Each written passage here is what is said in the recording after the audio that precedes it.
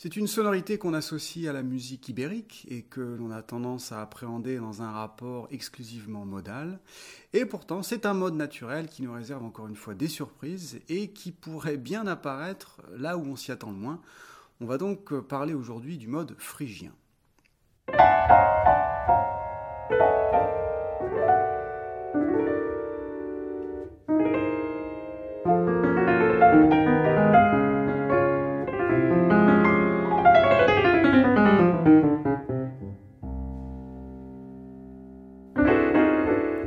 Alors le mode phrygien, c'est le troisième mode du système naturel. Il a pour degré caractéristique la fameuse seconde mineure,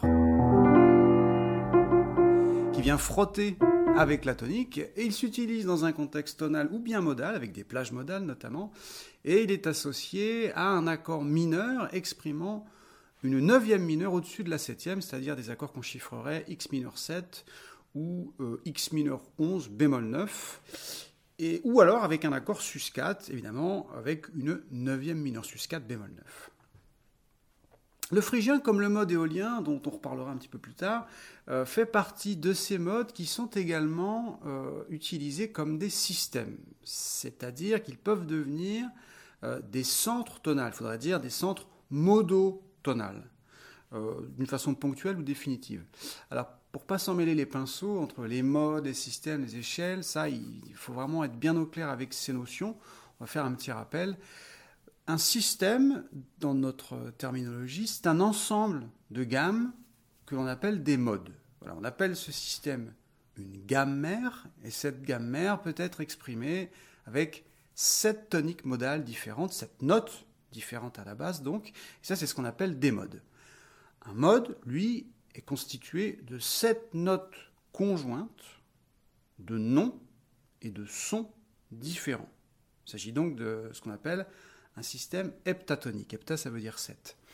Quant aux échelles, là, il s'agit de gammes symétriques obtenues par la division de l'octave qui a valeur 12, et qui procède de la répétition systématique d'un intervalle ou d'une séquence d'intervalles. C'est-à-dire la gamme parton, par exemple, ce qu'on appelle aussi l'échelle unitonique, qui a pour valeur 2, et donc qui va répéter cette valeur 2, 2, 2.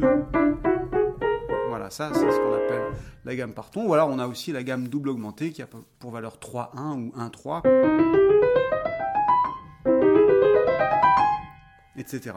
L'important ici, c'est de comprendre que dans notre approche modale, le mode phrygien et plus tard le mode éolien sont considérés comme des émanations du système naturel.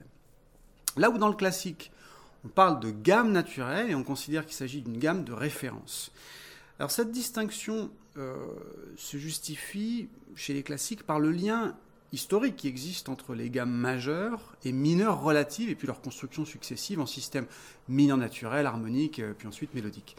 Cette analyse, cette façon de concevoir la gamme mineure naturelle, elle est tout à fait pertinente et de toute façon elle n'est pas exclusive d'une autre analyse. Mais étant donné que dans le jazz, on a fait une plus grande place à la modalité, qu'on a intégré ces éléments d'une autre manière, disons qu'on les conçoit, on les utilise, et puis donc surtout on les nomme différemment. Mais on parle de la même chose.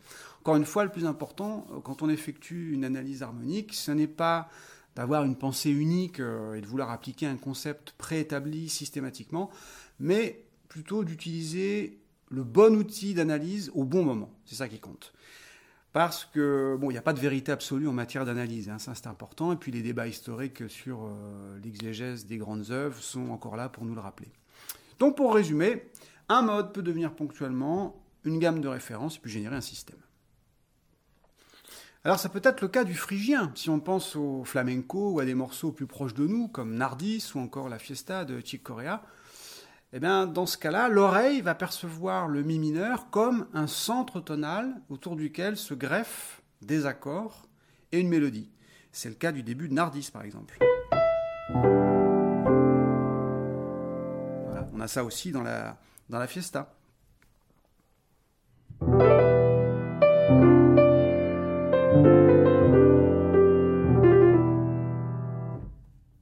Voilà, dans cet exemple, l'oreille perçoit le mi mineur comme un centre tonal autour duquel on va greffer des accords et puis une mélodie. On a même une cadence phrygienne, c'est-à-dire le fa majeur qui descend à mi mineur. Voilà, pour venir enfoncer le clou modal, si on peut dire.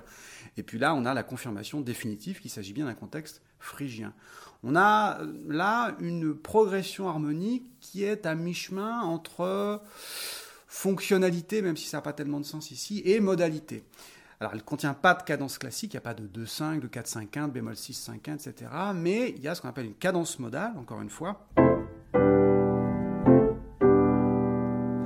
Cette cadence qui va faire ressortir l'accord de mi mineur comme un ancrage entendu, comme un ancrage attendu. On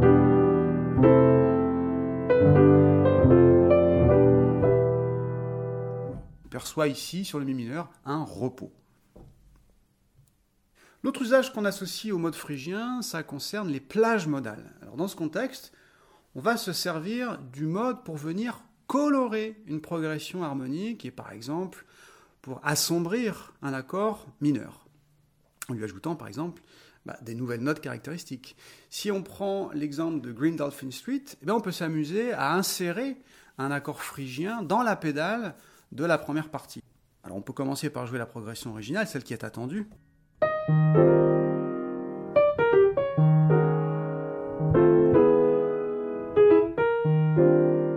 Ça, c'est un peu la version classique. Et on pourrait s'amuser à insérer un phrygien à la place du mi bémol mineur, qui est le deuxième accord attendu. Ah, et on a une coloration intéressante maintenant. On compare les deux.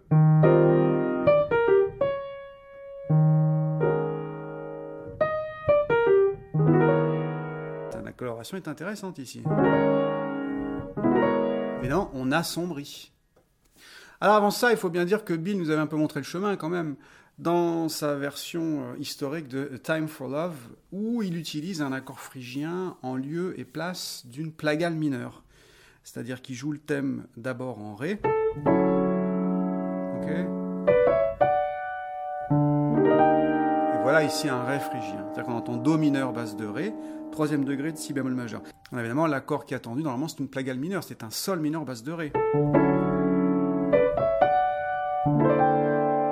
Voilà, le Sol mineur. Et on a à la place un phrygien. Encore une fois, on vient colorer la progression. Alors pour ça, je vous renvoie évidemment à l'album Alone, qui est un disque pour les pianistes, disons, dans l'histoire du piano jazz, qui est à mon sens capital, quoi. Vraiment, il se passe des choses dans Alone. Je pense qui est une sorte de synthèse du langage évansien, en piano solo du moins, et qui fait, il faut oser le dire, une pierre angulaire du vocabulaire de l'harmoniste moderne, ce qu'on pourrait considérer les pianistes, les post-évansiens, comme il y avait les pré-socratiques et les post-socratiques, on va dire il y a les pré-évansiens et les post-évansiens. Alors évidemment, on peut aussi se servir du phrygien pour harmoniser un accord sus4 bémol 9 et obtenir ce type de sonorité. Par exemple, si je prends le début de Black Orpheus,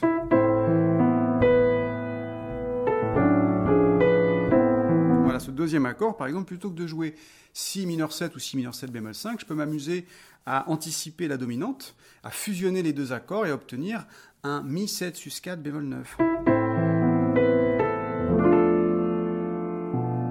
Clairement la couleur phrygienne, pour éventuellement ensuite m'acheminer vers la progression plus ou moins attendue. Alors on pourra avoir ça aussi, par exemple, dans le début de Stella, la version qu'on connaît, pas la version historique, parce que vous savez que la version historique, normalement, le premier accord, c'est une appoggiature. Voilà. Mais on a transformé ce si bémol appoggiature, qu'on chiffre parfois à tort si bémol diminué, mais c'est vraiment une appoggiature.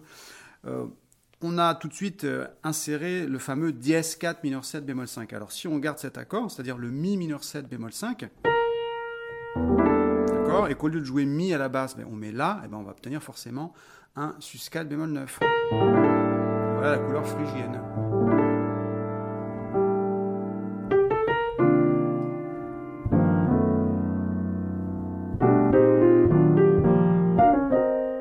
Etc.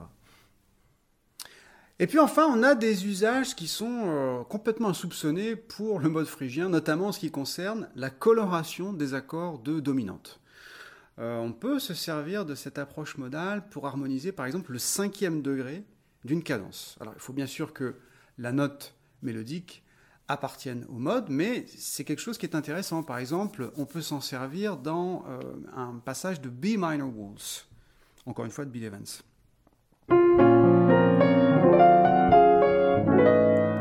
Ici, par exemple, plutôt que de jouer simplement le La bémol 7, okay, là on peut jouer phrygien.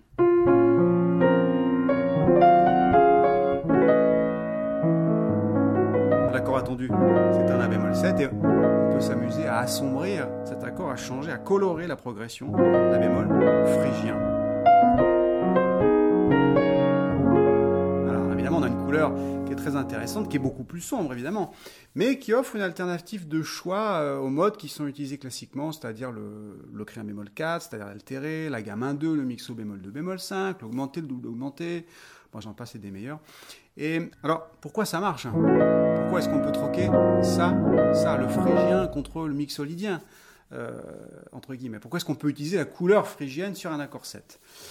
Alors bon, parce que ça sonne, diront certains. Et puis c'est pas faux. C'est un peu court comme explication du point de vue pédagogique et on ne pourra pas en faire grand-chose. Mais bon, cela dit, ça nous permet quand même de rappeler que le plus important dans l'approche théorique, c'est quand même sa validité dans le monde musical pratique, dans la réalité, quoi.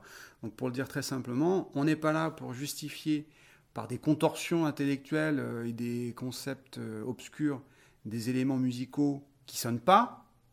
Ça, c'est valable dans l'art contemporain. Nous, on fait exactement le contraire. C'est-à-dire qu'on fonctionne par induction. On essaye de déterminer pourquoi ça sonne, on analyse, et comment on peut éventuellement généraliser, reproduire, théoriser, grâce à l'analyse, un phénomène musical particulier. Alors, pour l'accord 7, l'explication, qui est très intéressante, tient en 2 points essentiels.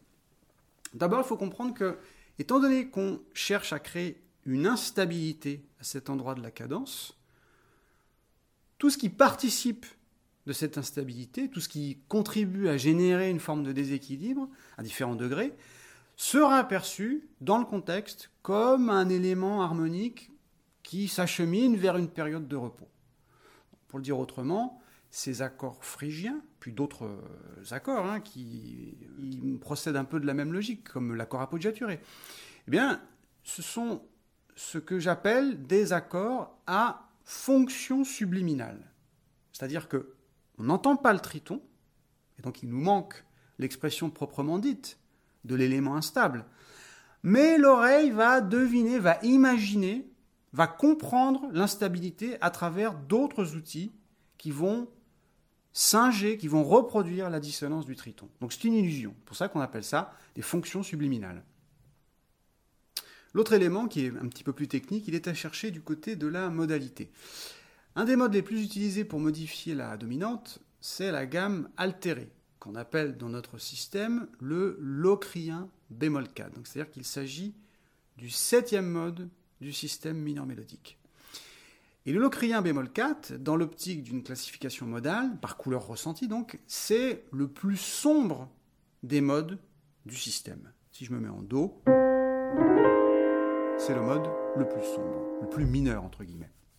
Alors cette particularité acoustique, ça fait que du point de vue de la sensation, ça le rend cousin d'un autre mode mineur, le phrygien. D'accord ? Et d'ailleurs, ces 2 modes ont des notes en commun, notamment, ce qui nous intéresse beaucoup, la bémol 9 et la bémol 10, qui sont instinctivement associées aux gammes altérées, y compris d'ailleurs la gamme de mi-tonton ou la gamme 1-2. Donc encore une fois, c'est la proximité modale qui va donner l'illusion de la fonction, les fameuses fonctions subliminales. Même si, bien évidemment, la tierce majeure, qui correspond par en harmonie à la bémol 4 du locrien bémol 4, est absente. Voilà, il y aura encore beaucoup à dire, notamment sur le lien qui existe entre locrien naturel et puis locrien quarte diminué, locrien bémol 4, c'est-à-dire entre sous-dominante et dominante secondaire, mais ça, ce sera pour un prochain épisode. À bientôt.